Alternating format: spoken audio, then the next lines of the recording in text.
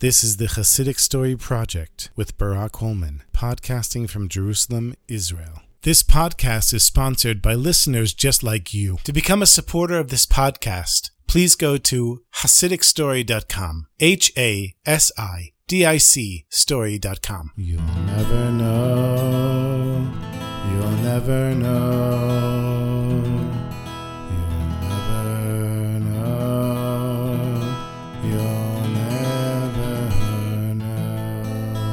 This episode is sponsored by the Morovich family in honor of the wedding of Michal and Yitzchak. Shalom Aleichem, my sweetest friends. I'm recording the podcast this week on Chai Elul, the 18th day of the Hebrew month of Elul, which for Hasidim, especially Chabad Hasidim, this is a very significant day. Because on Chai Elul, the great rabbi, the Heilige Baal Shem Tov, was born in 1698, and 36 years later, the Baal Shem Tov revealed himself to the world and began teaching Hasidus. It was also on the 18th of Elul that the great Rebbe, Reb Shneir Zalman of Liadi, who was known as the Alter Rebbe, the first Rebbe of Chabad, was born. The Baal Shem Tov and the Alter Rebbe were born on the same day. And the Alter Rebbe considered himself the Baal Shem Tov's spiritual grandson. And there's of course a story about how the Alter Rebbe's parents didn't have children and got a bracha, a blessing from the Baal Shem Tov. And the son that was born to them was Shneir Zalman. Shneir meaning two lights, the light of the Baal Shem Tov and the light of their son.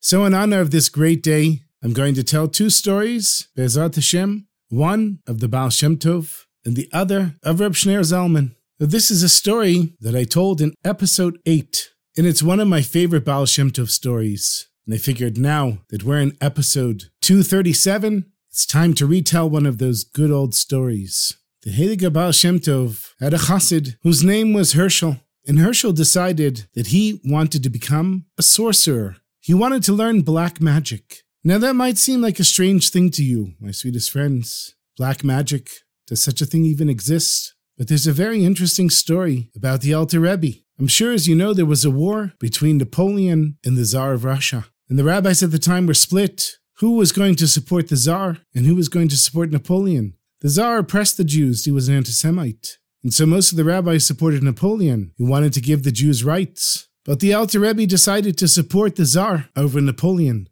There's many stories of this, but one story is that the Alter Rebbe truly believed that Napoleon had the ability to use black magic. So much so that the Alter Rebbe had his own house burned down, because Napoleon was constantly chasing after the Alter Rebbe, trying to tap into his spiritual energy. Because as we know, it's Zelu Mat Ze Asa, Shem created juxtaposing energies, good and evil. An evil energy gets its energy from the positive spiritual energy. And so the Alter Rebbe had his house burned down so that Napoleon wouldn't be able to get a hold of anything and draw sustenance from it. Apparently there was a slipper that escaped. But the Alter Rebbe fled Napoleon, and as he was fleeing from the cold, he died and was buried in Haditch. So if you think that black magic is some science fiction, imaginary thing, apparently for the Alter Rebbe, it was real.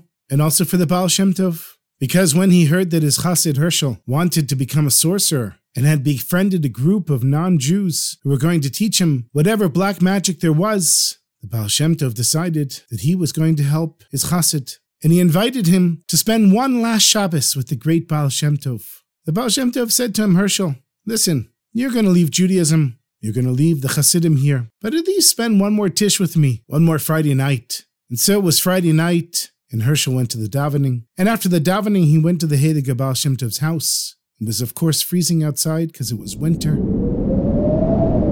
But inside the house, it was very warm. And Herschel was standing towards the back of the house, near the door of the house. And the Rebbe was way inside the house. And all the Hasidim were filling in the room and starting to pack the space. Literally, you could barely squeeze into the house. And Herschel starts to feel a little warm. And the Baal Shem Tov notices that Herschel is sweating in the back of the house. He shouts to him, Herschel, Reb Herschel, why don't you take off your shtreimel? It's getting a little hot in here, isn't it? So Herschel, he takes off his shtreimel, and that's a little better, but he's still feeling hot. So the Baal Shem Tov says to him, Herschel, you don't need to wear your coat in the house. It's very warm in here. Why don't you take off your coat? So Herschel takes off his coat, but he's still very warm, and he's sweating. And he can't figure out why he's so hot when it's freezing outside.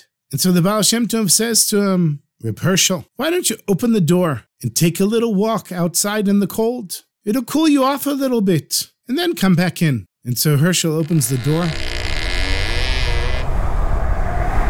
and starts to walk outside, but the Baal Shem Tov says, Herschel, I'm warning you, don't stay out too long. It's very cold outside. So Herschel, he figures, okay, he won't stay out for too long. As soon as he gets outside, he feels such a sense of relief. But then, all of a sudden, he starts to get hot again. He can't understand it. He's outside in the snow, in the freezing cold. So he starts to walk a little bit. And walking, he feels the cold air on his face, and he feels a little better. But then he's hot again. So he starts to run. And that feels even better. And he's running faster and faster and faster. But the cold was really too much for him. And he passes out and he faints. Right there, on the snow, in the middle of the forest, with no one around. And when Herschel wakes up, he's in someone else's bed, in someone else's home. He doesn't recognize where he is, and he has no memory of what his name is or where he had been. Apparently, he'd been sleeping for many days, and his mouth was dry. He looks around for some water, and he sees an old woman walks into the room, and when she sees that Herschel is awake, she shouts, "He's awake! Come, he's awake!" And she calls her husband. He comes in, and he sees Herschel laying in bed, and Herschel says, "Water, can I have a cup of water?" So they give him a little bit of water, and he drinks the water. And the old couple is standing there next to Herschel, and they say, "Who are you? What's your name? Where are you from?" And Herschel looks at them and he says, I don't remember. I don't remember anything. I don't remember my name. I don't remember where I'm from." And he said, "Where did you find me?" They said, "We found you passed out in the snow in the forest. You were passed out, and it's lucky that we found you. Because had we not found you, you might have died, God forbid. And for 2 weeks you've been in a coma, and we didn't know if you'd ever come out. And here you are, you're awake. And we're so happy for you." So Herschel slowly gets out of bed. He starts eating. They give him some clothes. And Herschel and the couple, they start to speak. Since Herschel didn't remember his name, they gave him a new name. They called him Peter. And they said, we'll call you Peter because it's like a nice, Ukrainian name until you remember your name. But at least we'll have a name to call you. And if you remember your name, we'll call you whatever your name is. So he said, "Okay, call me Peter." And they said to him, "You see that we're an old couple, right?" He said, "Yeah." He said, "We never had any children. And we run this farm all by ourselves. We could really use a hand. If you don't mind staying here, we'll be happy to give you a place to live and some work. And it might be a win-win situation for both of us." So Herschel, not having any other options, not knowing where to go, remembering anything, he says, "Okay, I'll stay here and work on the farm." And Herschel worked on the farm for an entire year, through the winter, the summer, and the next winter was coming. And the old man was in the town square, and he saw that the Tsar's army is recruiting. And he comes back to the farm, and he says to Herschel, "Peter, you're a great worker, and we're very grateful to have you help us with our farm. But I know you have a lot of potential. You're very talented. You're very intelligent. I think you should go and volunteer for the Tsar's army. Who knows, you might become an officer. Who knows what connections you might make there. It could be really good for you." And Peter says, "No, I couldn't leave the two of you behind. You need my help, and you saved my life." And the couple says, "No, please. We want you to make something of your life. Don't worry. If we have to, we'll sell the farm. We'll hire someone else. We'll figure it out. Please, go and join the Tsar's army. And who knows where it'll take you in life." So Peter goes to the town square, and he signs up for the Tsar's army. And they ask him what's his name, and he doesn't remember his name. So he writes Peter. And they say, "Where are you from?" And Peter really doesn't remember anything. So he decides to say he's from the farm, and that the old couple are his parents. And Peter was an exceptional soldier. He picked things up really quickly. He was able to shoot a gun, and he had the discipline, and wore a uniform properly, and understood military maneuvers and strategy. And battle after battle, it was thanks to Peter, to Herschel, that his unit won. He saved many lives, and was brave, and inspired other soldiers. And so he was quickly promoted from rank to rank to rank. And many stories could be told about his great successes on the battlefield. Eventually he was promoted to a high officer. And for around 10 years, he served as a high officer until finally he was promoted to a general in the Tsar's army. And Herschel, who was going by the name of Peter, he was in charge of the cavalry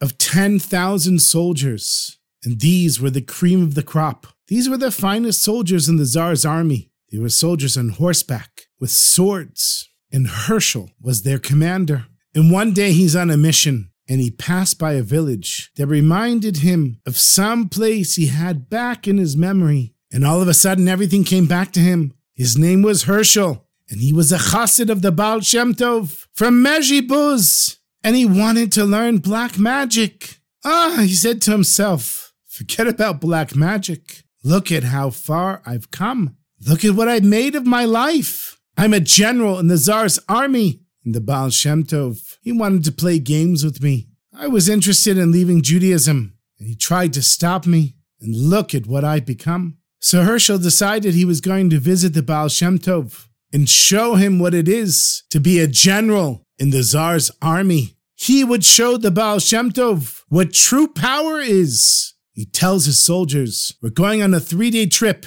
Everyone pack up and let's go.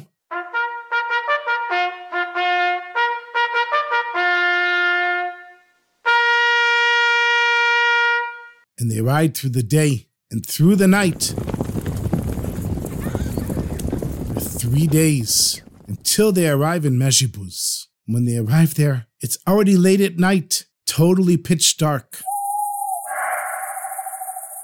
But not for Herschel. He has 10,000 soldiers on horseback, and all of the soldiers had torches as well as their swords. So there he is in Mezhibuz, in the middle of the night, 10,000 soldiers surrounding the town, and Herschel shouts out to his soldiers, raise your torches! And all of them pull out their torches off the back of the horse, and then Herschel lights his torch and connects it to the soldier on the left and the soldier on the right. And within a few minutes, 10,000 torches are surrounding the town of Mezhibuz. Lit it up like it was daytime. And Herschel, he takes his horse and he rides to the house of the Heilige Baal Shem Tov. And the horse, of course, is very high. The door is down below. So he kicks the door with his foot, with his booted foot, with a beautiful black leather boot that only generals in the Tsar's army had. And he kicks the door. But no one answers. So he kicks and he kicks again, and no one answers. So he gets off his horse. And he takes his sword, and he knocks the door with his sword. And he says, I demand that you open this door in the name of the Tsar. And he hears a voice behind the door saying, what did you say? And Herschel, he recognized the voice. It was the voice of the Baal Shem Tov. And he thought the Baal Shem Tov was playing games with him again. So he knocked even harder on the door. And he said, open in the name of the Tsar and see what becomes of a chassid that became a general in the Tsar's army. And the Baal Shem Tov, he opens the door and he grabs Herschel on his collar and he pulls him into the house and he closes the door and he says, Herschel, what are you doing outside? Didn't I tell you not to stay out for too long? It's terribly cold out there and it can be dangerous for you. And Herschel looks around the room and he realizes that he'd gone back in time 20 years. Back to the same night when he was hot and sweating and the Baal Shem Tov told him to go outside and cool off. And he realized that any black magic that he wanted to learn was nothing compared to the holy powers of the Heilige Baal Shem Tov. And that was enough for Herschel to finally do tshuva and remain amongst the Chassidim of the Heilige Baal Shem Tov until his final days. And whenever anyone would doubt the Baal Shem Tov's holiness, he would tell them his story.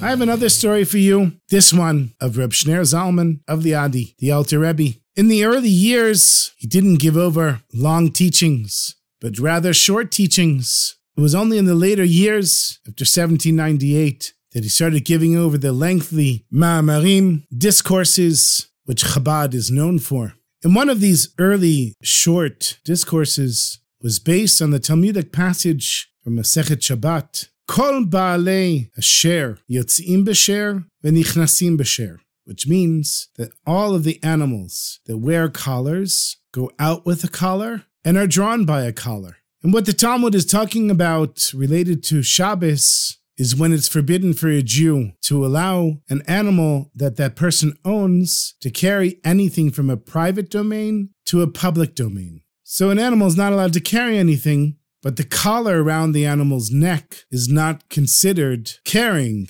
even if you're using it to draw the animal along. But the Hebrew for the word the Talmud uses for collar, sher, also means song, shir. And so Reb Shner Zalman interpreted the words of the Talmud to say, instead of all of the animals that go out with a collar and are drawn by a collar, Baalei Hasher means the masters of song, meaning the souls and the angels go out in song and are drawn by song, meaning their going out is yearning for God and their drawing back is in order to fulfill the reason that they were created, and they do this by song and melody. Now, this was in the early years of the Hasidic movement, when there was still a great deal of opposition to the Hasidim from many mainstream rabbis and scholars. And this latest teaching by Rabbi Shner Zalman spread like wildfire throughout White Russia and Lithuania, and the opponents of the Alter Rebbe started making fun of him. They said, what kind of serious scholar would interpret a collar worn by animals to be the singing of souls and angels? No serious Torah scholar would say such a thing. And there was a particular city, Shklov, that was full of Torah scholars, and many of them opposed the Hasidim. And there were some small Hasidim in Shklov, and they were persecuted already by the Misnagdim. But when word of this interpretation of the Talmud by Reb Shner Zalman came out, the Hasidim in Shklov started to doubt their own Rebbe. They couldn't defend him in the face of the outrage and ridicule that was being thrown at them. They didn't know what to say. And Reb Shner Zalman, he traveled quite a bit in order to spread his teachings. And one time he passed through Shklov, and many people wanted to come and visit the Rebbe. And many of the great scholars of the town came and presented him with many questions and difficulties that they had. Because even the Alter Rebbe's greatest opponents acknowledged that he was a great genius. And the Alter Rebbe listened attentively to all the questions put in front of him, and he would nod, but he didn't answer any of the questions, which only made the scholars in Shklov make more fun of him, because here he finally came to defend himself, and instead of answering, he simply nods his head. So they decided they would really embarrass him. They invited him to give a lecture in the main Beit Midrash, in the central study hall, and the Alter Rebbe accepted. Some of the scholars came because they wanted to be able to laugh at the Alter Rebbe, and others came because they really wanted to hear an answer. And the large hall was filled. There was standing room only. People were standing outside the building as well. Almost all of the town's scholars were there. They were interested in what the Alter Rebbe had to say, but really, they wanted to present more questions to him. And everybody had heard that the scholars had come to the Alter Rebbe, and instead of answering their questions, he only nodded his head. And of course, everybody knew about the Alter Rebbe's unconventional interpretation of the passage about animals' collars on Shabbos. So Reb Shner Zalman gets up to speak, and he says, all of those with shir go out with shir and are drawn with shir, meaning the masters of song, the souls and angels, all go out in song and are drawn by song. They yearn for God and are drawn back to fulfill the purpose that they were created by means of song and melody. And then the Alter Rebbe began to sing. Ay, alay, alay, alay. Ay, alay, alay, alay. Ay, ay, alay, alay. And the hall became completely silent. Everybody was captivated by the melody, a melody of yearning, of going up and going down. And the Alter Rebbe continued to sing. And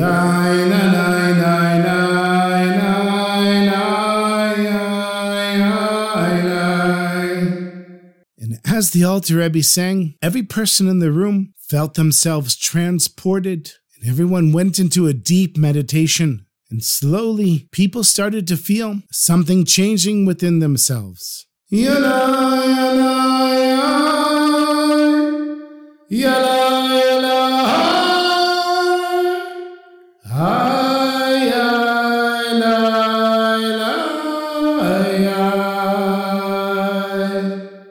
And by the time the Alter Rebbe finished singing, all of the scholars felt that their questions had been answered.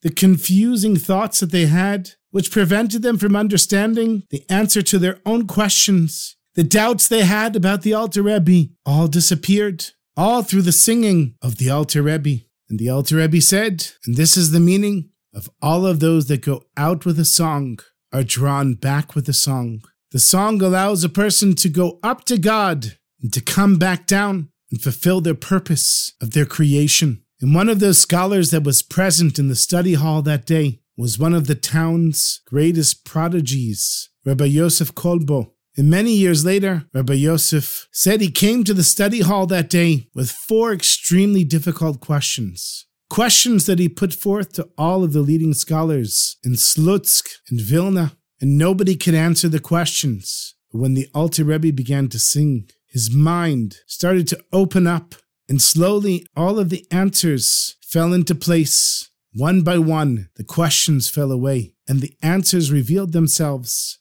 And he said after the Alter Rebbe finished singing, I felt like I was a newly born child, seeing the world for the first time, and that was the day that I became a chassid of the Alter Rebbe. So you see, my sweetest friends, singing, connecting to Hashem on the soul level of a nigun. Never forget the power of singing to Hashem.